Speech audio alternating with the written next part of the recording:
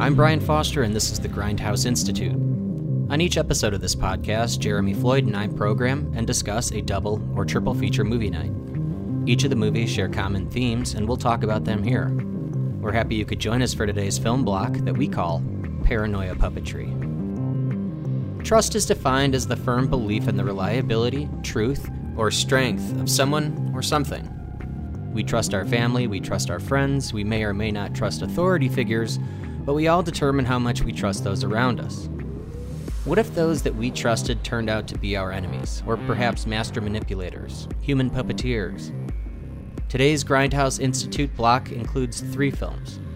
1954's Suddenly, Alfred Hitchcock's The Man Who Knew Too Much from 1956, and the 1962 John Frankenheimer classic, The Manchurian Candidate.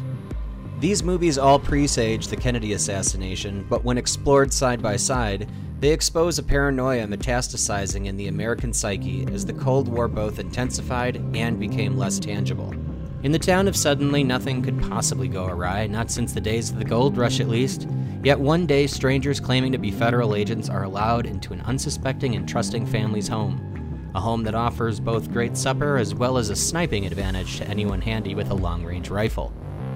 While on a family vacation in Marrakesh, the man who knew too much, Dr. Ben McKenna, befriends a mysterious gentleman who asks a lot of questions without giving many answers. Unless, of course, those answers include a secret plot for assassination. Finally, Bennett Marco and Raymond Shaw, decorated Korean War soldiers and prisoners of war, whose recurring nightmares and strange visions test their trust in their superiors, their families, and even their own memories. Thank you for listening to the Grindhouse Institute. Please enjoy. Raymond Shaw is the bravest, kindest, warmest, most wonderful human being I've ever known in my life.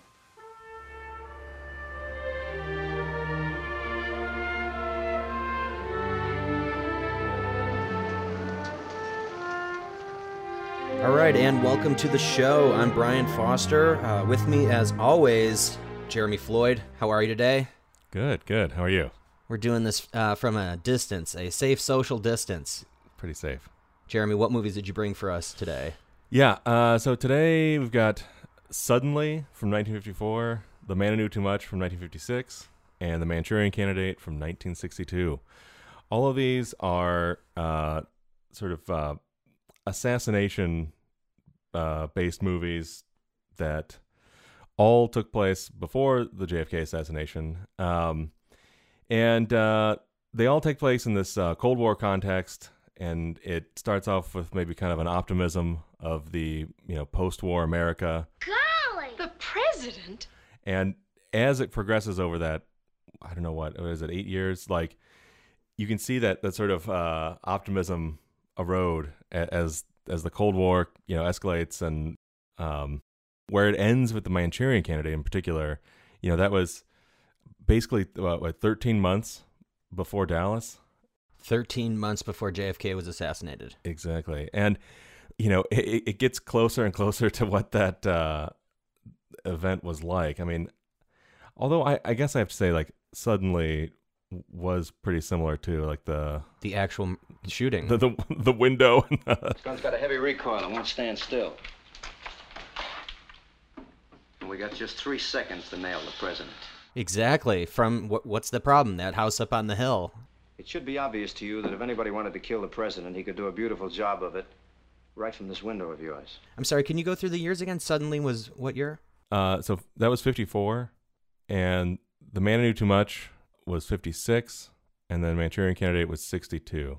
Oh, wow. Okay, so they were all really bunched together in that time. But interesting to see how much of a different film Manchurian Candidate is to Suddenly.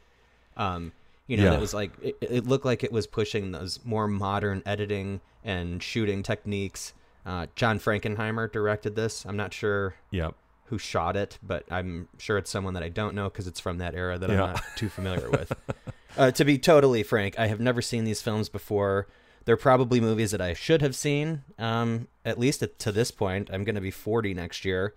Yeah. So I definitely should have seen them, but I'm, like you said yesterday on that text message, I'm glad I saw them at an older age. I can really, really appreciate them, and they were fantastic, all 3 of them.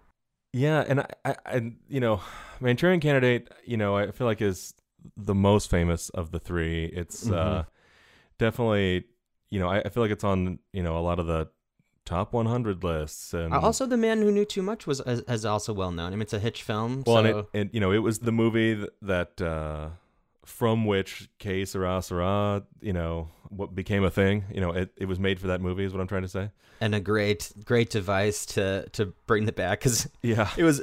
You see a lot of times, especially around that era, those movies when kids would whistle with their fingers, and they would do that, and I was like, oh, here it goes again. And the fact that they brought that back, and then it was fantastic. Whatever will be, will be. The plant was pretty good. They just had her, singing around, and and then it was also that people kept recognizing her, but it didn't seem like that was going anywhere because of where the sort of A plot was. Right. But they did manage to pull that one together very well too. Plus, they showcase Doris Day and her amazing singing voice, and just unbelievable. The kids sing, and you're like, it's a kid singing. She goes, you're just like, oh my god.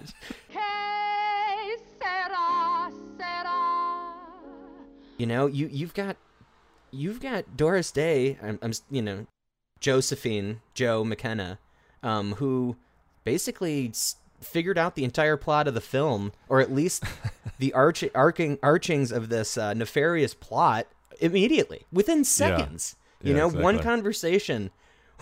conversation, and she's already in it. She already knows something's up. Now, what do you really know about him? What do I know about him? I know his name. He was sitting there. We were talking. You don't know anything about this man, and he knows everything there is to know about you. Yeah, Jimmy Stewart was definitely not on board. She's just a crazy woman. Exactly. You're paranoid. Yeah. And lo and behold, guess what? She was right. Yeah. All along. Yeah. So I see what you were saying with suddenly, especially the start of the optimism you're talking about. You mean optimism post-war, right? Yeah, exactly. And suddenly I felt like it was a good place to start in the sense that, chronologically it was the first one, and then also it had that very, Leave It to Beaver, Mayberry opening. Mm-hmm. It was, that kid was basically Opie, and Sterling Hayden, who wants to become his stepfather or whatever the whole time.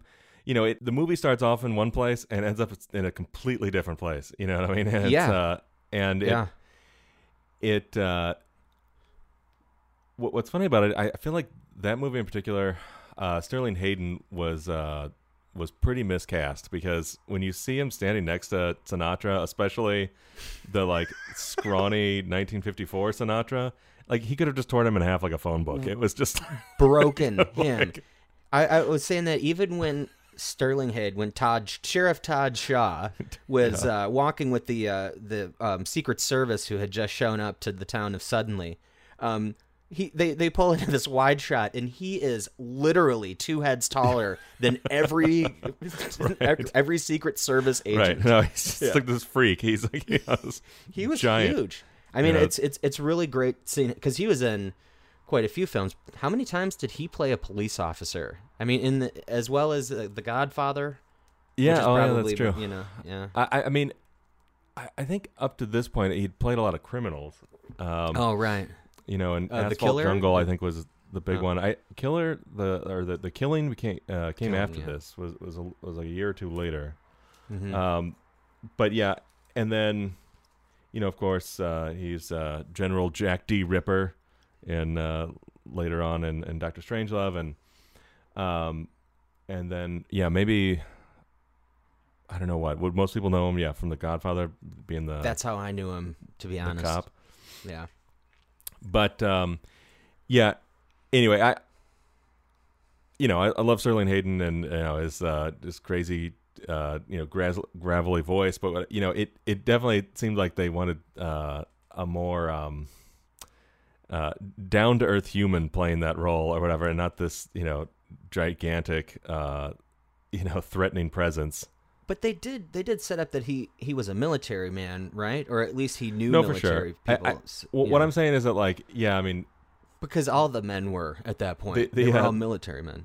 The 3 I don't know what they were, the presidential hitmen, being paid by some sort of organized crime or Johnny, the Section 8. Yeah. Yeah.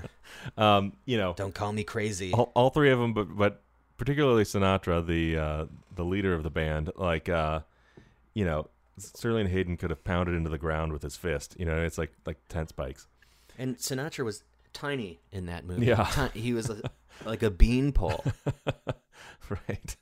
But But he- he was pretty good as the scummy, wiry, shifty, Giovanni Ribisi type There that he you go. played in that movie. A very sweaty, desperate villain or whatever. I was totally casting a lot of these movies with, current actors just to see what that would look like. Even if you did like those shot-for-shot remakes of it. Just interesting. I have no idea who that would be. Well, what's funny is it suddenly was remade recently in the 2010s. But That recently. yeah, I'm not sure. I'm I haven't seen it, but I'm not sure how closely it follows the plot.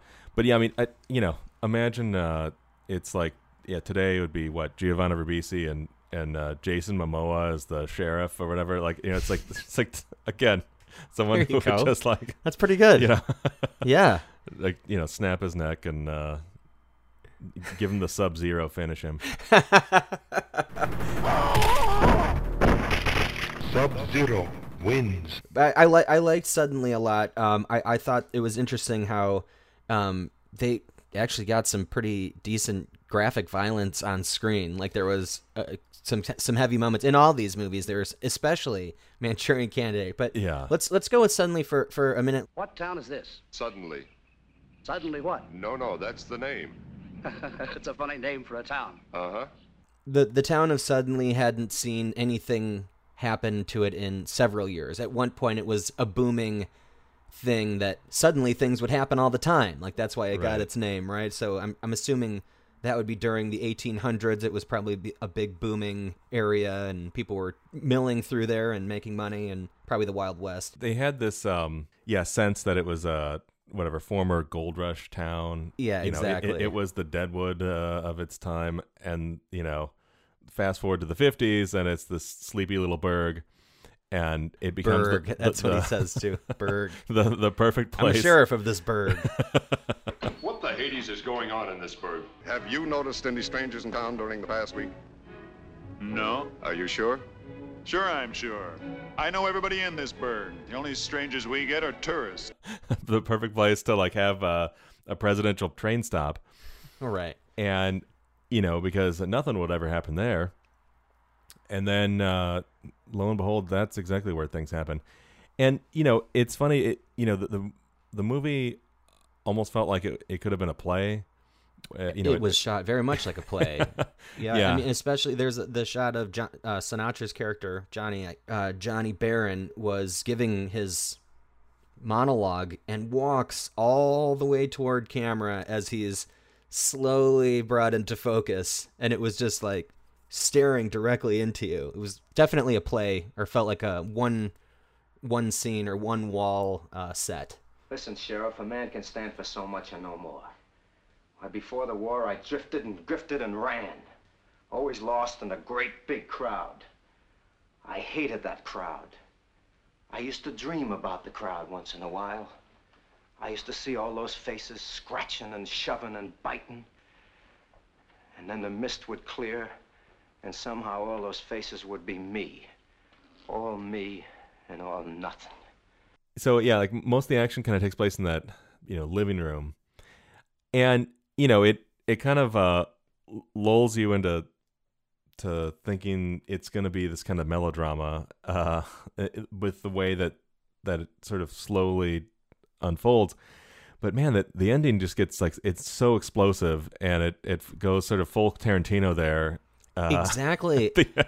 The setup of the electrical, the voltage box on the back of the television. Yeah. Like that whole setup there, they foreshadowed that earlier. Ooh, popped his finger, ooh. Ooh, 5,000 volts. Ooh. Yeah, exactly. That might knock you out of your shoes or something, he says. But I like how the kid calls him out on that. That was a close call, boy. How much is 5,000 volts? Enough. To kill you? Well, it'll probably pick you up and toss you across the room. That is, unless you were standing in a puddle of water, and then you'd be grounded. And if you were grounded, it'd kill you deader than a doornail. Will it hurt? Like blazes. You stay away from that set now, and stay away from those wall plugs. Don't monkey with electricity unless you know what you're doing. Why did you, Grandpa? You got me there, boy.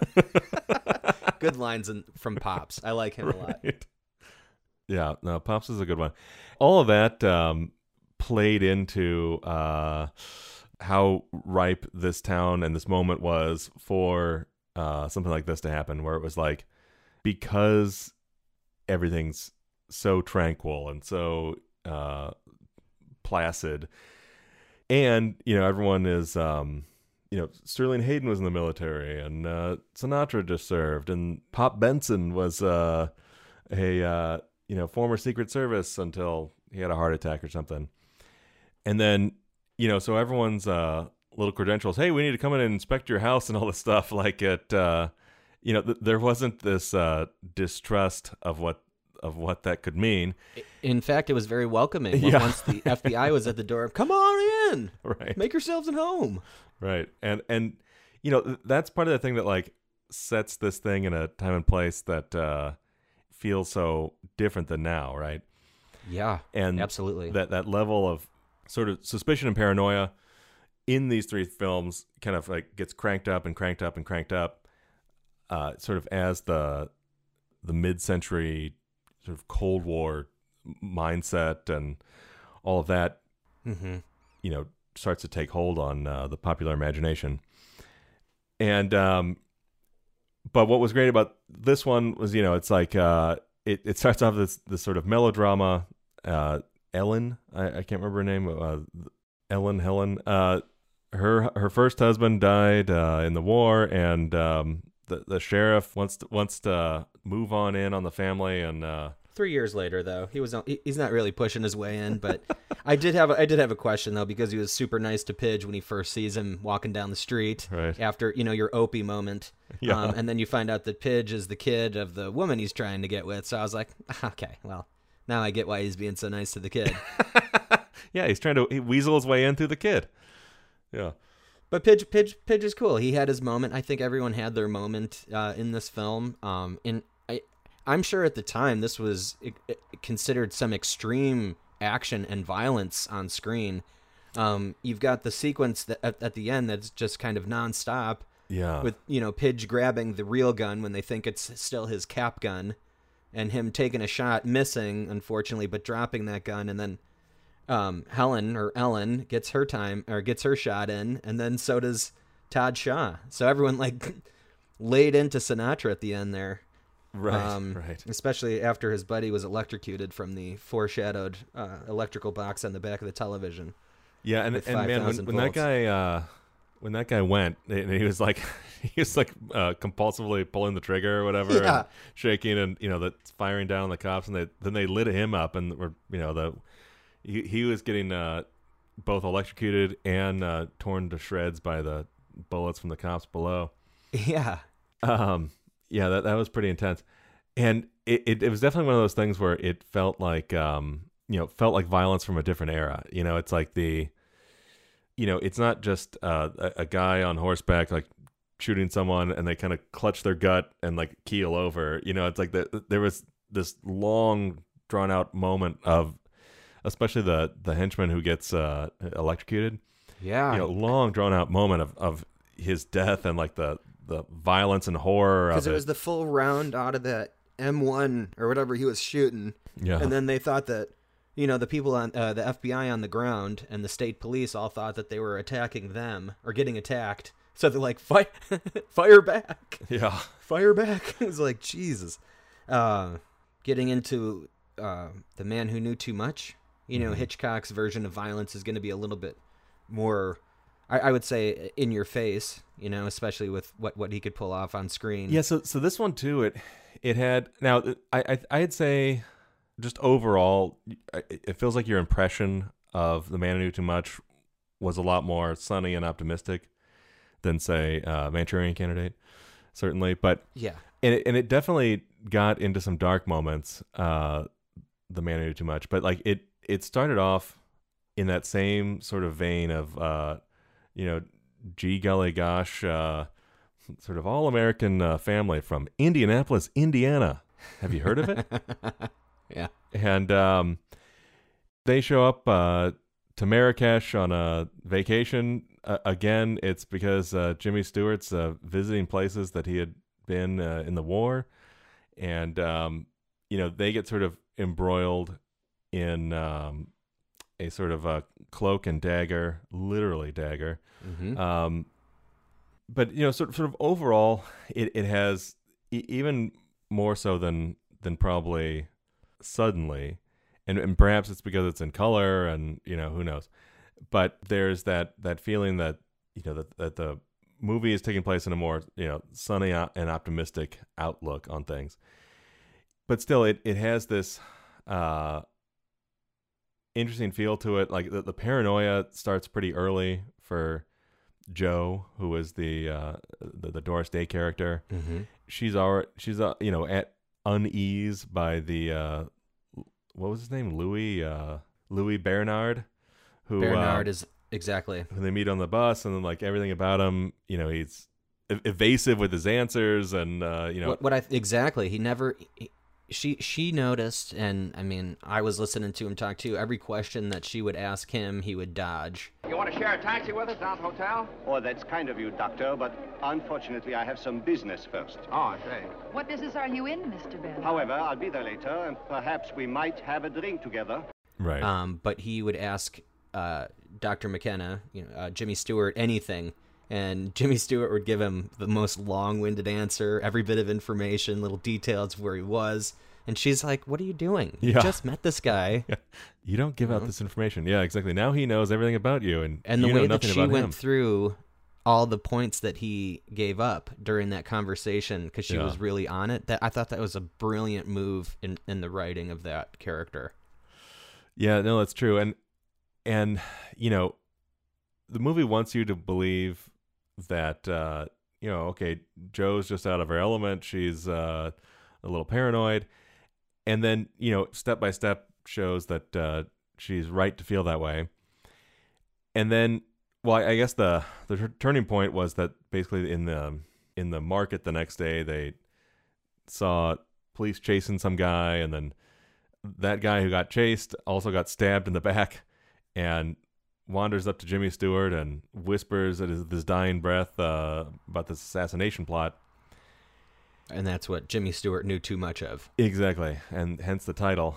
And then he goes down to the police station to give a statement, and in the middle of that gets a phone call saying that his son's going to die if he says anything. So now that starts him down this path of trying to get his son back and not involving the police.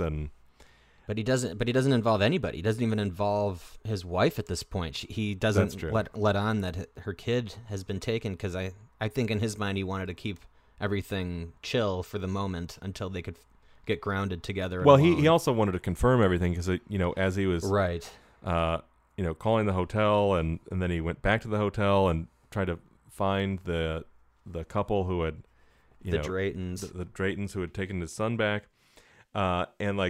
and it becomes clearer and clearer that actually this stuff is happening, and this isn't, you know, just paranoid ravings of everyone around him. You know, he's the most skeptical guy, and everything. Like, it turns out that in this case, the paranoia wasn't paranoia; it was actual something to be worried about.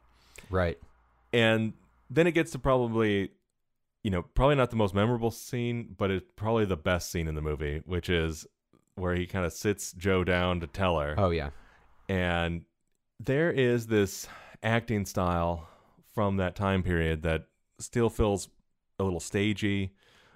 This is right around the time that style starts to turn, and like you get the more immersive style that everyone kind of remembers from Marlon Brando.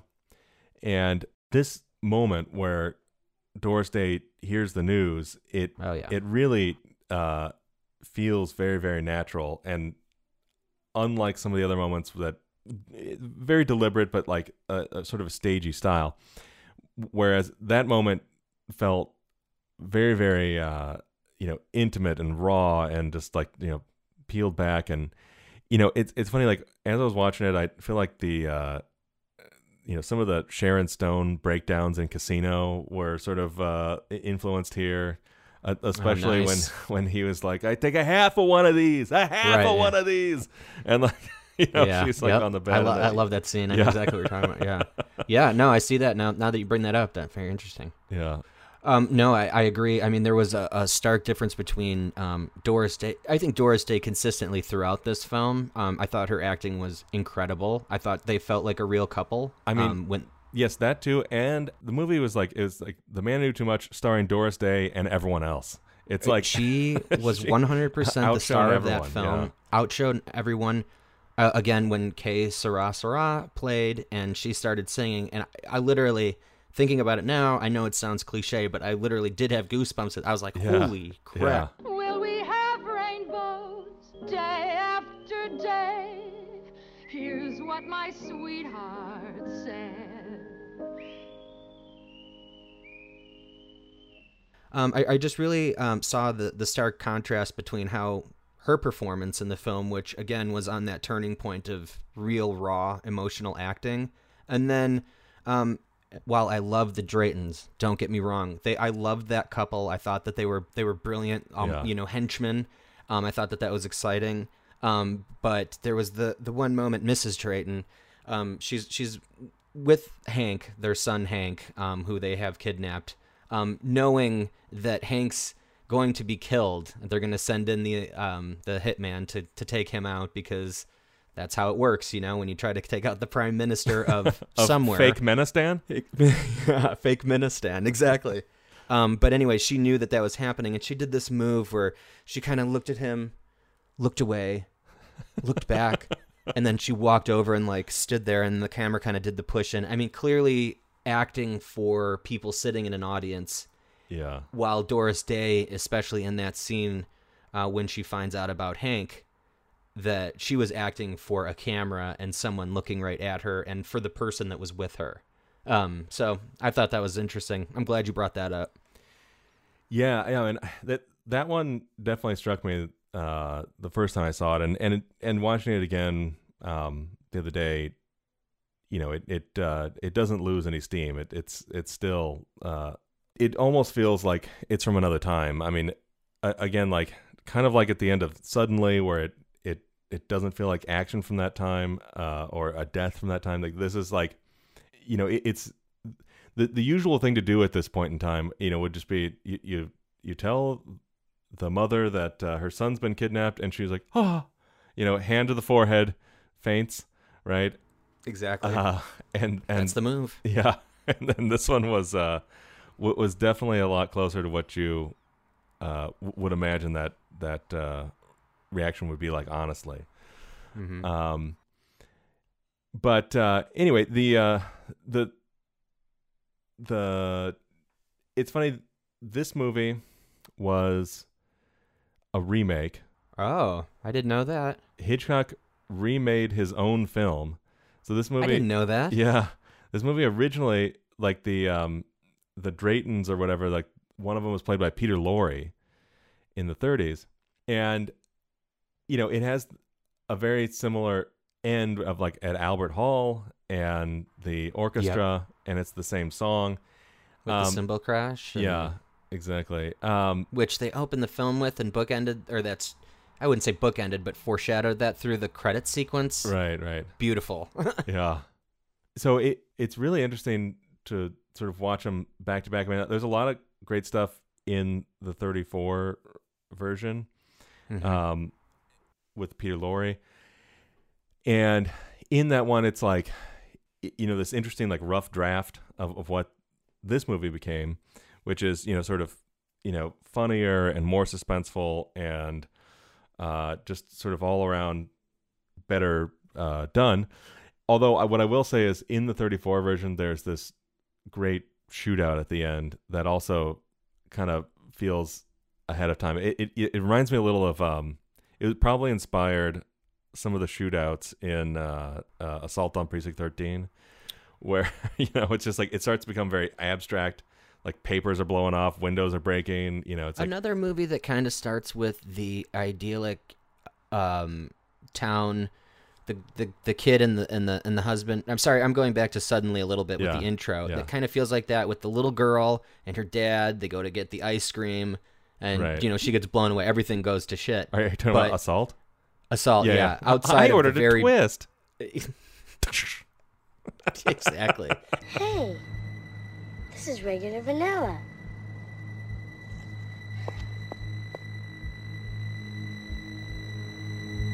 I wanted vanilla twist. And I mean, just horrifying, But again, I mean, it's interesting that you brought that up, and I didn't. So the ending must be different in the 30s version then, because the ending of this one was just so clean and precise. Yeah. And I really enjoyed the ending of this film. I thought the sequence was beautiful. I thought it was shot beautifully. I love that foreshortening on the gun. The gun that opens the curtain. Yeah, exactly. I love when they use the gun to but it's obviously they had this little special on the gun, so it's got that little nice flare in there. I mean, it was very classic, Hitchcock or any type of a crime movie. But if there's a shootout at the end, that's going to be a much different tone of an ending. Can we talk about the ending of this version though, real quick? Yeah, sure. The very ending. Oh yeah. The last shot. The friends that are visiting their flat in London, who have been waiting for them, consistently ordering drinks and just hanging out and partying while they're out saving a prime minister of wherever it has stand. And they come back, and Jimmy Stewart's like, "Oh, sorry, we're late. We just had to go pick up Hank." Yeah. And then it ends. I'm sorry we were gone so long, but we had to go over and pick up Hank.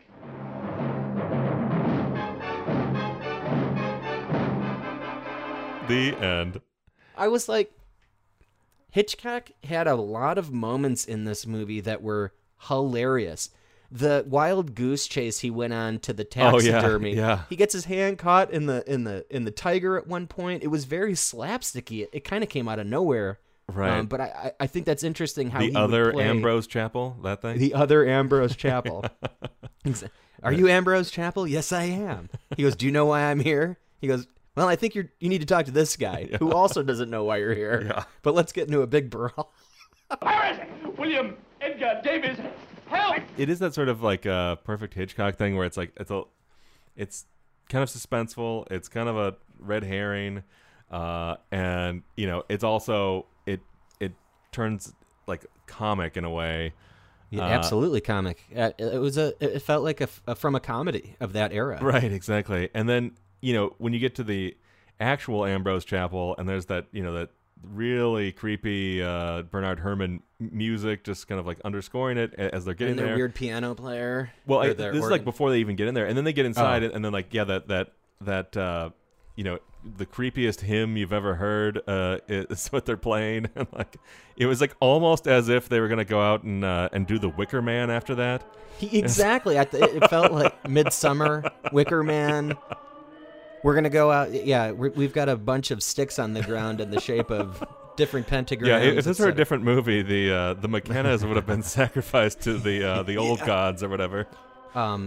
We've got the one actor who was the hitman in this one, the marksman actually that they hired, who was also in Manchurian Candidate. Yeah.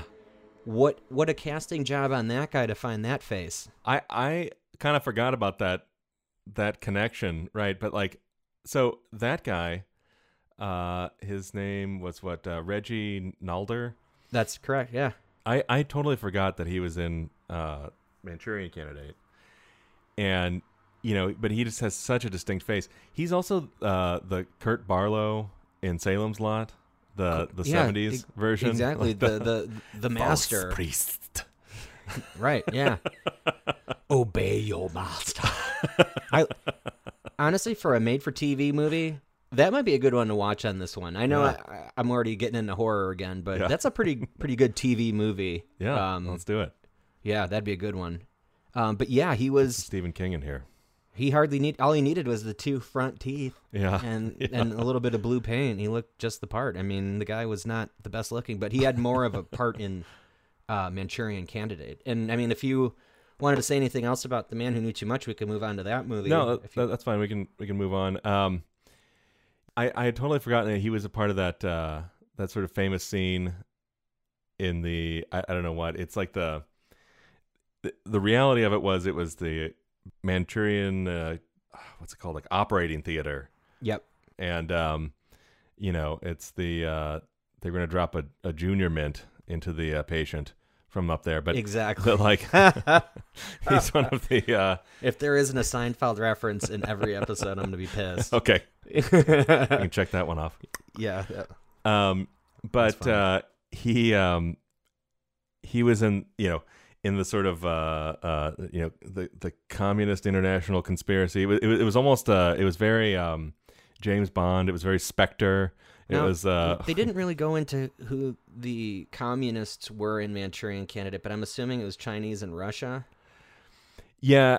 Yeah, exactly. I think those were the biggest representatives.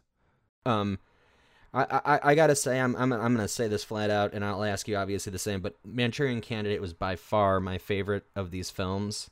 It had me on the literal edge of my couch watching it. I couldn't stop. I think visually it's stunning.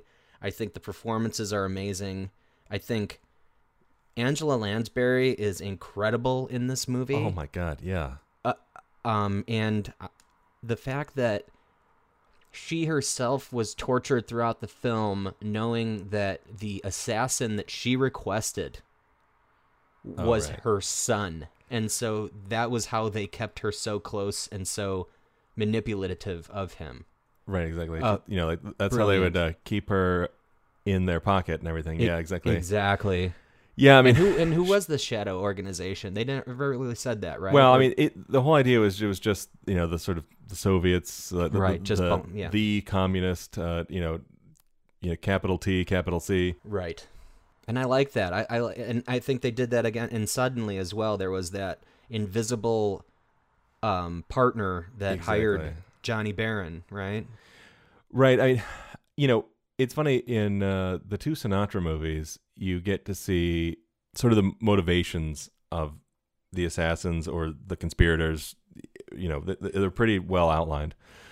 In The Man Who Knew Too Much, sort of the reason they're killing this guy, it's like there's some baron who wants to take his place. It's like it's not super clear, and it's not super important, I guess, either. But they definitely go into them a lot deeper in the Sinatra movies. So there was a remake of this one with Denzel Washington, right? Right, as I think 40 years after, I think 2002. Yeah, I think Jonathan Demme directed it. Yeah, and I read a little bit about that. Now that seeing this, I would like to see that because they updated it to I believe the Persian Gulf War. Okay, right. I might be wrong. But that would make sense, right? Because it was 2002, and it's like 10 years after. Right. I mean, that sounds about right. Anyway, so I'd like to see that. And I guess Bennett Marco is played by Denzel. So Sinatra's part is Denzel. And Liev Schreiber plays the Raymond Shaw. Character. You haven't seen the remake? No. Okay, I love this movie too much, and I wouldn't. I probably wouldn't want to watch it, but like, yeah. I mean, so I guess I'll ask you. I mean, do you have a favorite of these 3? I mean, we could still talk about the film. Sure. It's yeah. No, I mean, it's definitely the Manchurian Candidate is the, it's a classic for a reason, and it totally lives up to that reputation, and absolutely. What was so nuts is that this is the 3rd movie that Frankenheimer directed that came out in 1962. 3rd movie that came out in the same year that he directed. Yeah. I mean, I don't know what that meant for production, but he had a movie that came out in 1961, 3 movies that came out in 62 and 2 movies that came out in 64. I mean, and 2 movies that came out in 66. So it's like he just had this period. I mean, the 3 in 62 is just it blows me away, especially what were the films in 62? All Fall Down, which also had Angela Lansbury, and Birdman of Alcatraz, as well as Manchurian Candidate. Yeah. Wow. What a year. This nation jealously guards its highest award for valor, the Congressional Medal of Honor. In the Korean War, with 5,720,000 personnel engaged, only 77 men were so honored. One of these 77 men was Staff Sergeant Raymond Shaw.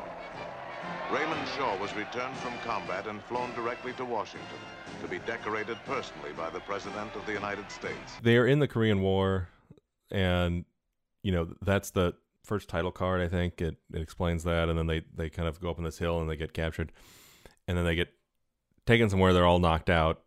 The new title, or the new terminology at the time, was brainwashing, that they were literally just... What I think dry cleaning is the what they called it later on in the film too. Is it? Don't think of it as brainwashing. It's more like dry cleaning. His brain has not only been washed, as they say, it has been dry cleaned. Well, actually, like brainwashing was a term that came out of the Korean War. It's like a literal translation of a Chinese phrase. Right. Wash brain. Right. And then, it went from having sort of no instances ever showing up in English to it being totally ubiquitous and everyone knows what it is. Like just overnight. I mean, it became this zeitgeist of a word. Based on this film? No, well, based on the Korean War. So and essentially what it was is that, American POWs were captured, and they confessed to, dropping biological weapons on the North Koreans. And the U.S. Army was like, there's no way we would have done that. They must have been brainwashed. Enter the word brainwash. Wow. Interesting. Yeah. So that's sort of the atmosphere in which this movie is being made. Again, this is like, cranking up those, Cold War paranoias, exactly. And, the conceit of this movie is that there's this like international and unstoppable communist plot to take over America, right? And the brainwashing is just the tip of the iceberg. Underneath that is the McCarthy-like Johnny Iselin, and trying to book all the communists, or the number keeps changing. Yeah, exactly. How many was that again? Mr. Secretary, I'm kind of new at this job, but I don't think it's good public relations to talk that way to a United States Senator, even if he is an idiot. I am United States Senator John Yerkes Iselin, and I have here a list of the names of 207 persons who are known by the Secretary of Defense as being members of the Communist Party. What? Senator Iselin, I'd like to verify that number, sir. How many communists did you say? Major, I said there are exactly, I've absolutely proved there are 104 card-carrying communists in the Defense Department at this time. How many, sir? 275, and that's absolutely all I have to say on the subject at this time. Come, babe. But Angela Lansbury is pulling that puppet strings. Exactly, and then then she's the puppeteer, but it turns out there are puppeteers above her as well, and so it's right.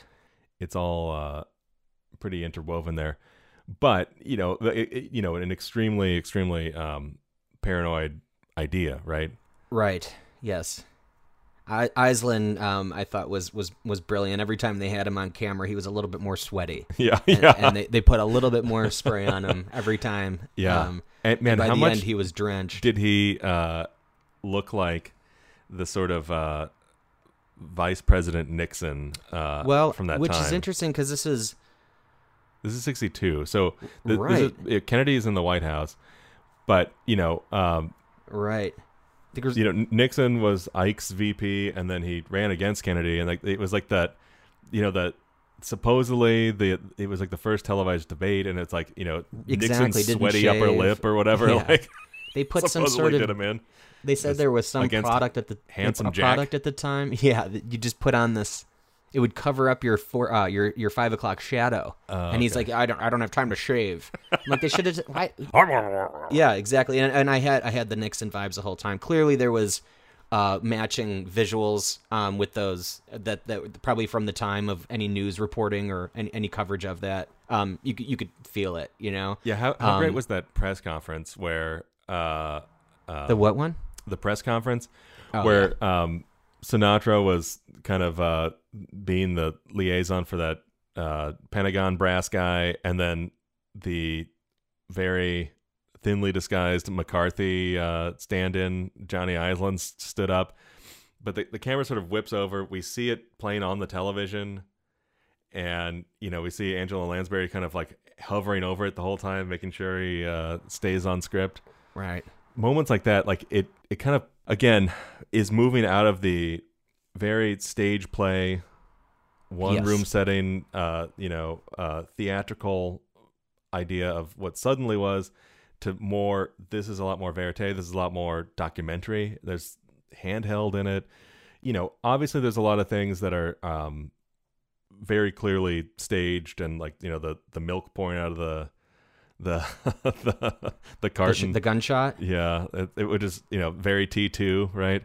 And then absolutely, that was a great call. I can't believe I didn't even catch that. But there's a bunch of things like that are very sort of mechanically built and whatever. Mm-hmm.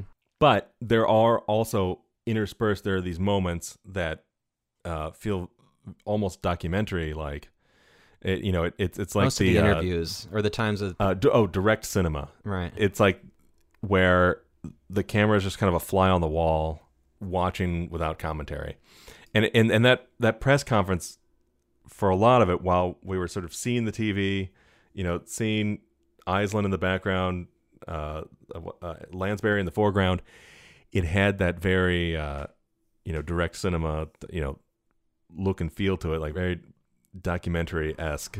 Mm-hmm. Which also, this movie is the sort of starkest of the three, the most foreboding and everything, and part of it is because it's sort of that cold direct cinema style in certain moments. It has that almost documentary feel to it, despite the fact that there's a lot of stuff. I mean, the garden party scene where it's like the camera turns around 360 and it keeps changing, like who's on stage and who's in the audience, and the only thing that sort of remains the same are the soldiers that are just like bored out of their mind, and they're dead on their feet. It's like, hand me that pistol. Yes, ma'am. Like, shoot little Jimmy through the forehead, please. Like, shoot Bobby Raymond through the forehead. Yes, ma'am. What blew me away by that, and I think that's when I texted you the mind-blown emoji watching it, was the fact that all of the soldiers who are under this conditioning, they see Dr. Yen and the rest of the group as a big garden party full of African-American women. Well, they did once it was from the black soldiers' perspective. Right. When he was remembering it, that's how he saw it. And like when everyone individually Marco remembered it, he saw it differently. How did did they ever show how Marco saw it? Yeah, so I think the first time we see it, it's we're in a garden party in New Jersey, and it was pretty much all white women there. But when we see it from the black soldier's perspective, when he wakes up screaming, right, from his perspective, it was all sort of black church ladies, and brilliant. It had that different perspective on it, which was you're right. It was it was really cool. It was very subjective, right? Absolutely. That's exactly when my head went off the rails. And they also, I mean, we had a strangulation on screen. We saw a man die from strangulation, and then we see little Timmy or whatever the guy's name that was sitting in the back there, Boyd. What would you say his name was? He was our mascot. Yeah, his mascot. Just really nice looking kid. Again, like it sort of takes that archetype of the Opie, that like kid from Suddenly, and just blows his head off. Right, and graphically blows his head off. There's blood everywhere, and like, that's when chunks Sinatra of brain like splatter against that like painting of Stalin or whatever. Yeah. Yes. And it blows the kid across the room as like this chair goes flying. It's like, that was one of those moments where I was like, oh, hello, this is not the movie I thought it was. Like, not at all. It had a feeling to me of The Prisoner, not knowing exactly where you are throughout the entire piece. What was so exciting about this is like the, that how everyone had that. What did you think of Raymond Shaw? Raymond Shaw is the kindest, bravest, warmest, most wonderful human being I've ever known in my life. Right.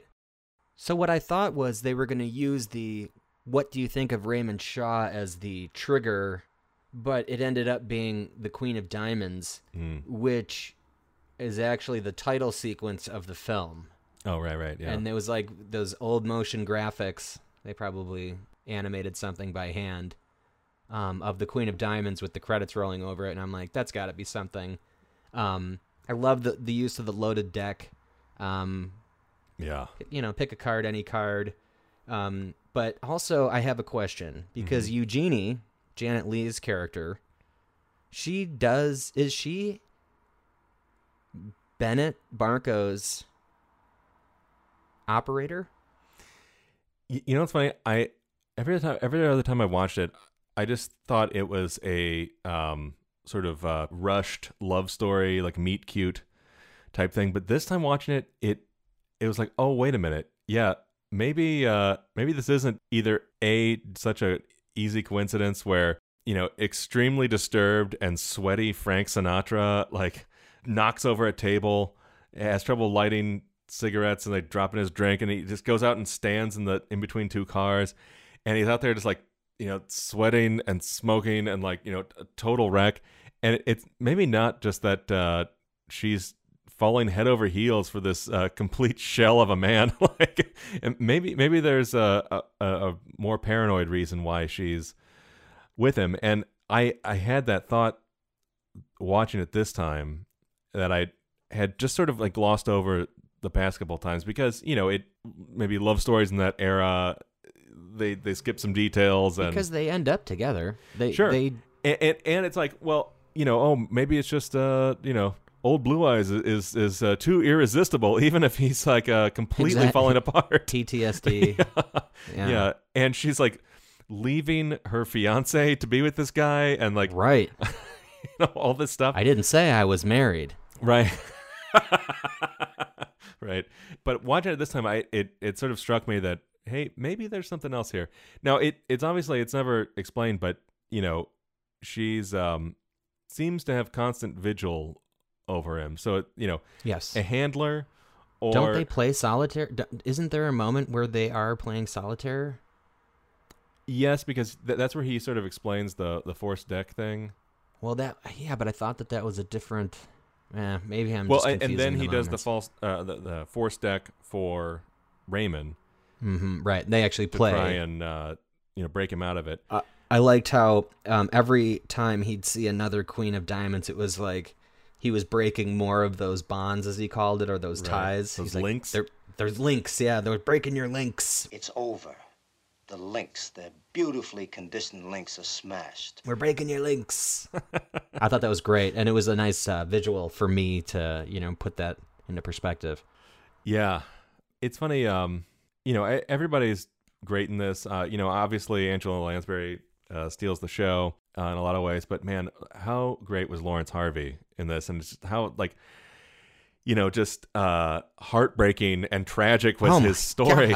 Oh my God. Just like, it's like he was preconditioned for brainwashing with his the horrible mental strain he was under with his mother for his whole life, and her control over him, and before she had absolute control over him. Yeah, exactly. Before sort of the beautifully constructed links. Even before that, like, there was a different type of psychological hold she had. Right. And you take that, you take his sort of like loveless, desperate, empty life, and they said that flat out. He was loveless, right? Or, yeah, and he's like, I know I'm not lovable, and all that kind of stuff. But you take all of that, and then you have the other senator. What was his name? Thomas Jordan. Yes, exactly. So Jocelyn was Senator Thomas Jordan's daughter, who was, well, in love with Raymond. Yeah, exactly. And they were in love with each other. You saw these like brief glimpses of like, before he went off to the war, what life could have been like after they got married for that brief amount of time. That there was these two little pockets of story where it's like, oh look, he's happy, and he can get away from his mother, and he can have this dark life. Yeah, and then it just all comes crashing down with this and this tragic form, and all of that. It's you go from this guy who it kind of makes your skin crawl because he's just so cold and remote, to peeling back those layers and finding out about how tragic his situation was, and then to where it ends up going in the end, where he kills Senator Thomas Jordan. He's like, "What's that in your hand, boy?" That's right. Pistol, so like sir. under that influence of, well, at this time it was Angela Lansbury, his operator. Yeah. I think we've found out now that his mother is the operator at that time in the story too. Yes. Uh-huh. She sent, because then she needs to explain to him that she was tied to him because he is her son. Whoever she's working with, this communist group, keeps her in their back pocket just based on the fact that she's this guy's mother, and she has to send this robot out to go kill people, assassinate people. And the fact that he kills Senator Thomas and without any hesitation kills Jocelyn, and doesn't even know it until much later when he's visited by Ben Marco. Right. And that's when we do the whole loaded deck solitaire, and he breaks those links, right? No, exactly. And then in between sort of the major set piece assassinations, it is when Angela Lansbury, what was her name? Eleanor? She had that really bone-chilling speech. That's the one. It's like, during this part of the candidate's speech, when he says X, Y, and Z, you're going to shoot him. And then repeat after me. Island Johnny will lift him up, and we've crafted this speech for 10 years, the most rousing speech I've ever heard. And like, that whole thing. And then, her other secondary speech to him about how the handlers, made him the assassin and like ruined his mind, and, how she's going to get revenge. It was very Shakespearean. Very much so. It was just like mesmerizing, like watching Angela Lansbury in that. I told them to build me an assassin. I wanted a killer from a world filled with killers, and they chose you. Because they thought it would bind me closer to them. But now we have come almost to the end. One last step. And then when I take power, they will be pulled down and ground into dirt for what they did to you. And what they did in so contemptuously underestimating me. There were moments that they, even the most evil person, had to be somewhat humanized. It did bother her that her son was who she needed to work with, but it still didn't get in the way of her finishing what she needed to start and finish.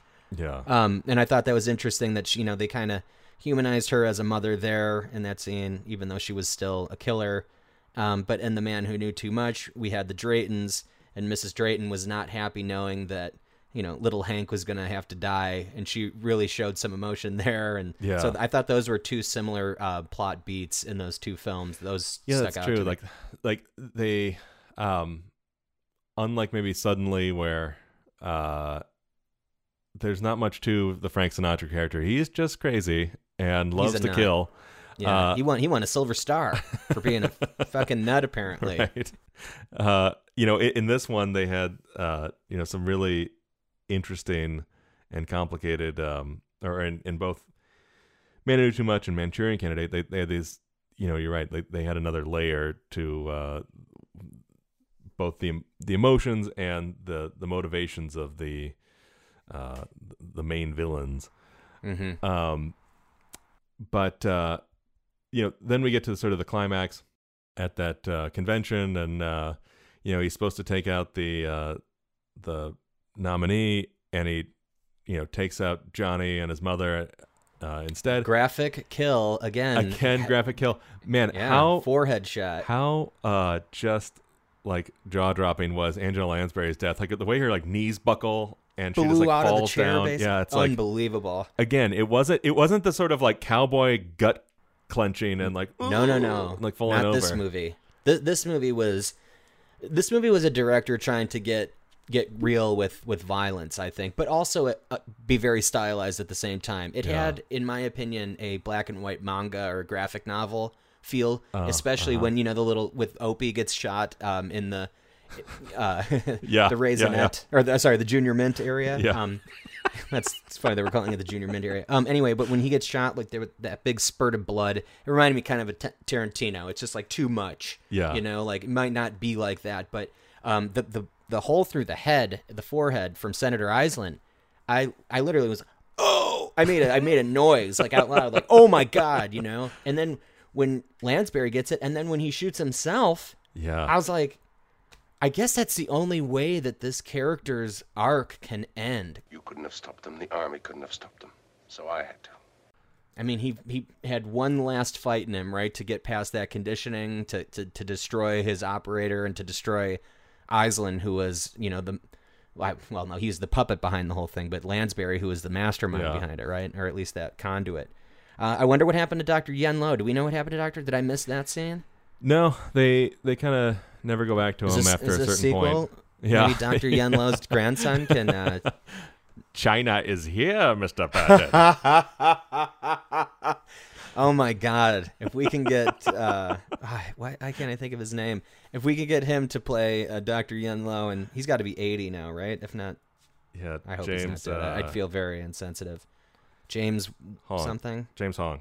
James Hong. Yeah. Let's see how old James Hong is.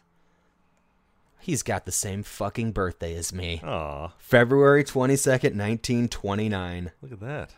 Same year and everything. 1929. So you're up there. I'm looking good, right? Yeah. I shaved. Oh, okay. Yeah, exactly. Got rid of the quarantine beard. Yeah. Yeah. No, but then the movie kind of has this little epilogue in the rain, and kind of, and it leaves it on a very like despairing note, obviously. Yeah. And it's funny, like, to imagine the Janet Leigh character as a handler or potentially a figment of his imagination in the sense that, like the garden party, like maybe it is the Dr. Yen Lo or whomever. Oh, shit. That one just blew my mind. Again, I think I love discussing that part because this movie is well-versed in subtext. And you could go with any direction you want, way off the page or way off the screen. No, totally. I love this programming of these three movies, or even if you did, a double feature of Suddenly and Manchurian Candidate, like seeing the sort of arc of that Cold War mindset and like the creeping paranoia and the amount of unease with which you're sort of left. Like think of like how Suddenly starts with Mayberry, and then this one ends with hell, and like it's such a contrast. Cut to black, the end. Yeah. Really hard stop. I felt like The Man Who Knew Too Much. I think all these films had trouble ending, literally ending. Like how they found that stopping point, the fade out or the cut to black, whatever they chose. But it was interesting to see how, like, that Man Who Knew Too Much, that last funny button comes out of nowhere. Manchurian Candidate, hell, and it's just kind of the end. Well, I mean, it also sort of reflects the time because, I mean, right. Manchurian Candidate, okay, it was 13 months before Kennedy was assassinated, but it came out in the middle of the 13 days of the Cuban Missile Crisis. Like its release date was in the middle of that, right? But because a year later Kennedy was assassinated, both this movie and Suddenly were sort of like nary to be found for a while. It wasn't until I think later in like the 80s that that the Manchurian Candidate had a sort of re-release, and like that's when sort of most people saw it. And then suddenly, because it had been pulled from circulation, it didn't get its copyright renewed and it slipped into the public domain. But both those movies had an initial run at the time, and then because of the sort of their similarities to the Kennedy assassination, and Kennedy was an associate and or friends with Sinatra, the movies weren't exactly in demand to be watched, and I supposedly Suddenly got shelved, maybe at the behest of Sinatra, because of that. Yeah, it was based presidential assassination. Yeah. But there were moments in Suddenly I thought were really brilliant, mostly from Hayden Sterling. The speech going over each individual assassination of each of the presidents, and how whoever did it or whoever assassinated those presidents, none of them made it out. Oh, like are you talking about in Suddenly when they're going through all the? Okay, yeah. Yeah, like, I thought that was no one ever made really it out great. except for me. Yeah. You're a very careful man. That's right. Planned on everything, huh? Sheriff, the first man they shoot to the moon in a rocket will take pains, too. Of course, that's never been done before. Neither has this. Doesn't that worry you? Haven't got time to worry. I just make my plans and carry them out. That's what John Wilkes Booth thought, too. Booth? Ha! I'm no actor. Busting my leg on a stage so I can yell down with the tyrants. If Booth wasn't such a ham, he might have made it. He got pretty far at that, though. The guy who killed Garfield didn't make it either. Him? He didn't plan anything. Just took a lucky shot, strictly left-handed, just like McKinley. And Zangara got the cheer for his try at Roosevelt. He had to try it in a crowd. I hate crowds. So nobody ever made it. I thought that was fantastic. The Man Who Knew Too Much, I have to recap with Josephine McKenna's character, Doris Day. Yeah. I thought she definitely stole the show. She was the hero, in my opinion. She had the whole movie figured out from the get-go. And I thought that for the time, and you said 56 this came out, for the time that must have been shocking to see a female really take the lead in a film like that. And I really applaud that movie for that. And then The Manchurian Candidate, I thought Angela Lansbury in the best possible way frightened me. Yeah. As an actress or as a character. Yeah. I was scared of her, and I was scared of the power that she had over this man, her son. I thought, and at the same time, she was such a calculated and cold snake in that film, and such a puppeteer that I think that frightened me the most out of all the villains in these films.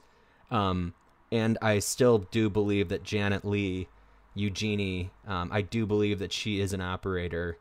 I do believe that she is attached to Marco, to Frank Sinatra's character. And I think that story extends beyond the end screen. And then I think it goes into that these guys are never going to be safe. They're always going to be part of this program, this conditioned program. And no matter what they do or what anyone does, these links will always exist, and they're going to be imprisoned and shackled by these links. Yeah, that's a good point. Obviously, a lot of this was to set up this coup so that Iselin could become the puppeted president. Mm-hmm.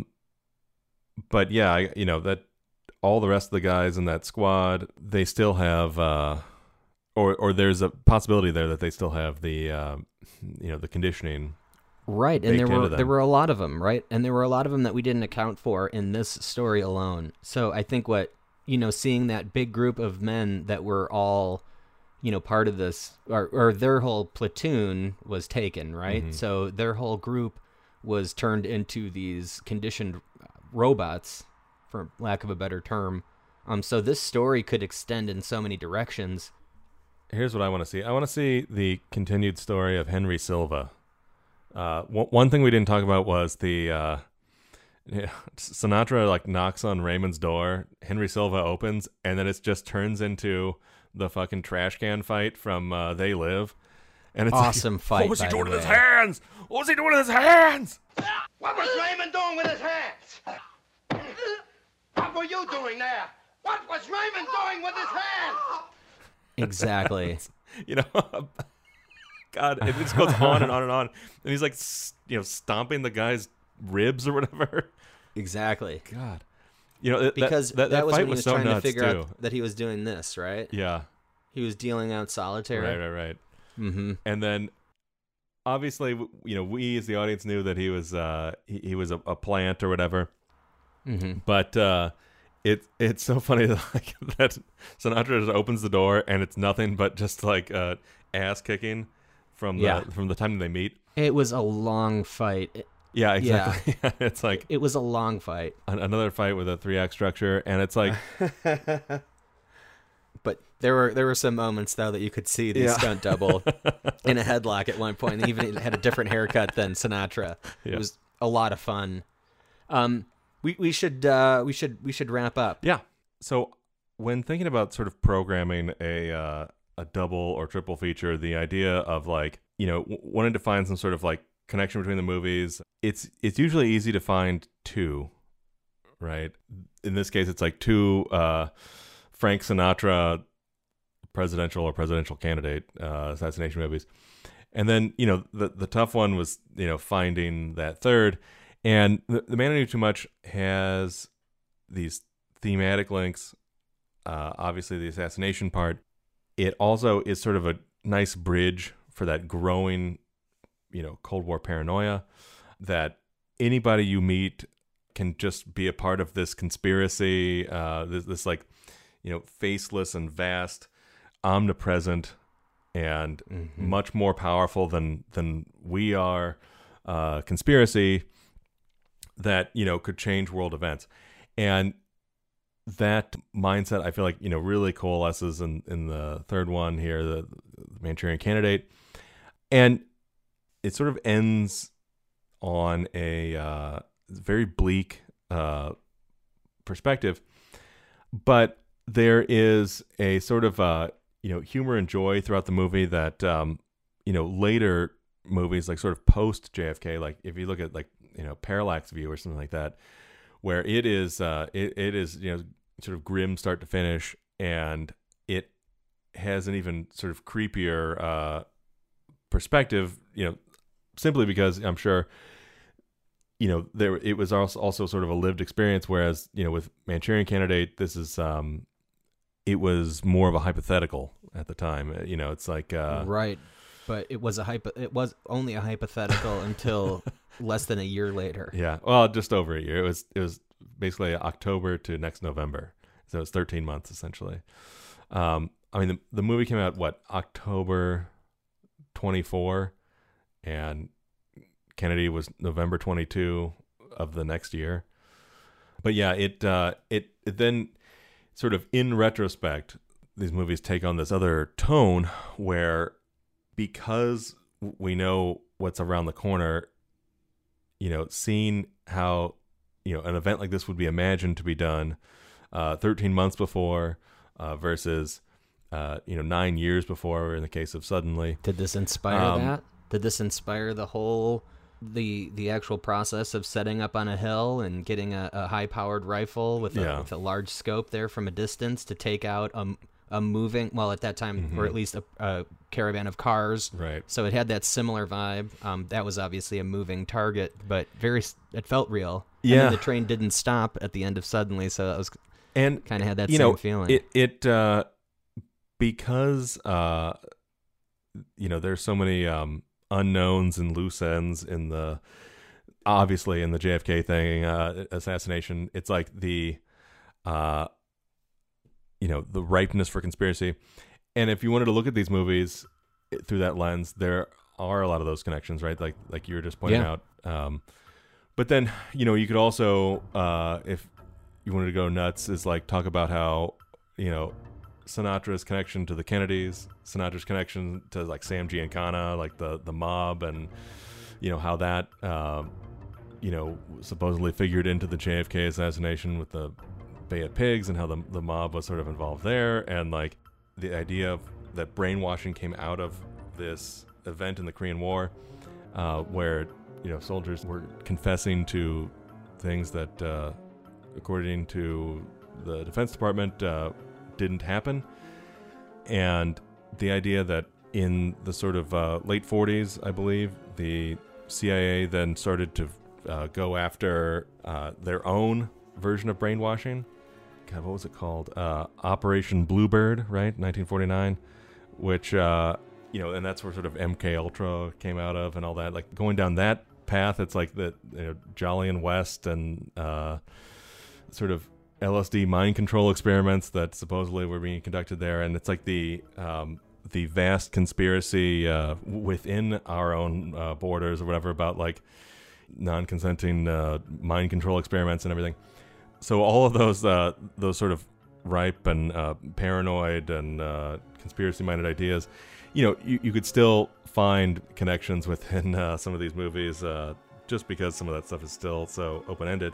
And when watching it, because you get this sense of the faceless, puppeteers, pulling the strings that we mere mortals can only see snatches and glimpses of, it gives you this sense of just overwhelming paranoia, and that there are all these forces at work sort of weighing down on you or whatever. You get this sense of like, not having a level ground to stand on. It's constantly shifting, and you don't know what's real and what's up and what's down. Are we at a garden party? Are we in the, Junior Mint Medical Theater in Manchuria? And all of that, leaves you with this sense of unease, and you're left with only one thing to say, which is hell. So I think, the best way to sum up the three in, I guess, 2 words would be paranoia puppetry. Yeah, there you go. I'd say that, like, overall, yeah, I agree. I think between all of these films, we see this a level of paranoia, of unease, of mistrust. Obviously, we've got Johnny Barron, who is done with the government that screwed him over, most likely through a Section 8 from being some sort of psychopath right behind the rifle. We've got Josephine McKenna, Dr. and Mrs. McKenna. Josephine does not trust this newfound friend that just seems to be super friendly with them on their trip to some exotic land in Marrakesh. And then in Manchurian Candidate, I'd say overall everyone had a bit of paranoia, specifically the folks that were trying to control those through this conditioning. I'd say that the most paranoia was seen from Aislinn, from Angela Lansbury's character, because she wouldn't stoop to such great lengths in order to get her agenda situated, right, without having that sort of paranoia as a catalyst. But I mean, from as it turns out, in Manchurian Candidate, a lot of the paranoia, a lot of the mystery, all those things turned out to be true, as opposed to the idea of it being just in your mind. Oh, you're imagining things or whatever, right? It's like, no, it actually it turns out all the paranoia was justified. Yeah, it turned that paranoia into something tangible.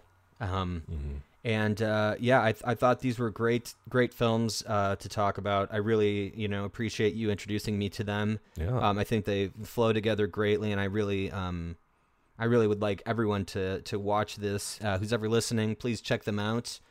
Check out what we said, what we talked about. Draw your own opinions and conclusions. comment below. Yeah, and I think we should end it there on a good note. These were really, really fun to see, and I really appreciate it, Jeremy. So thanks so much. Yeah. All right. Well, thank you. We will be back next time. We have no idea what we're watching the next time. We'll figure something else. It might be a double, might be a triple, might be a quadruple feature. Who knows? Yeah, but we're definitely going to be using collections of films based on our own thoughts on how these films might link together. Think of it, like Jeremy said, as a little film festival that we're putting on, and this is our programming. So we'll come up with 2 or 3 more for next week, and we'll see you then. So wherever this is posted, like it, share it, and we'll see you next week. Thank you, Doctor. It's actually a rest home for wealthy alcoholics. We were able to purchase it 3 years ago. Except for this floor and the floor above it, which we have sealed off for security purposes, the rest functions quite normally. In fact, it's one of the few Soviet operations in America that actually showed a profit at the end of the last fiscal year. Profit? Fiscal year? Beware, my dear Zilkov. Virus of capitalism's highly infectious. Soon you'll be letting money out at interest.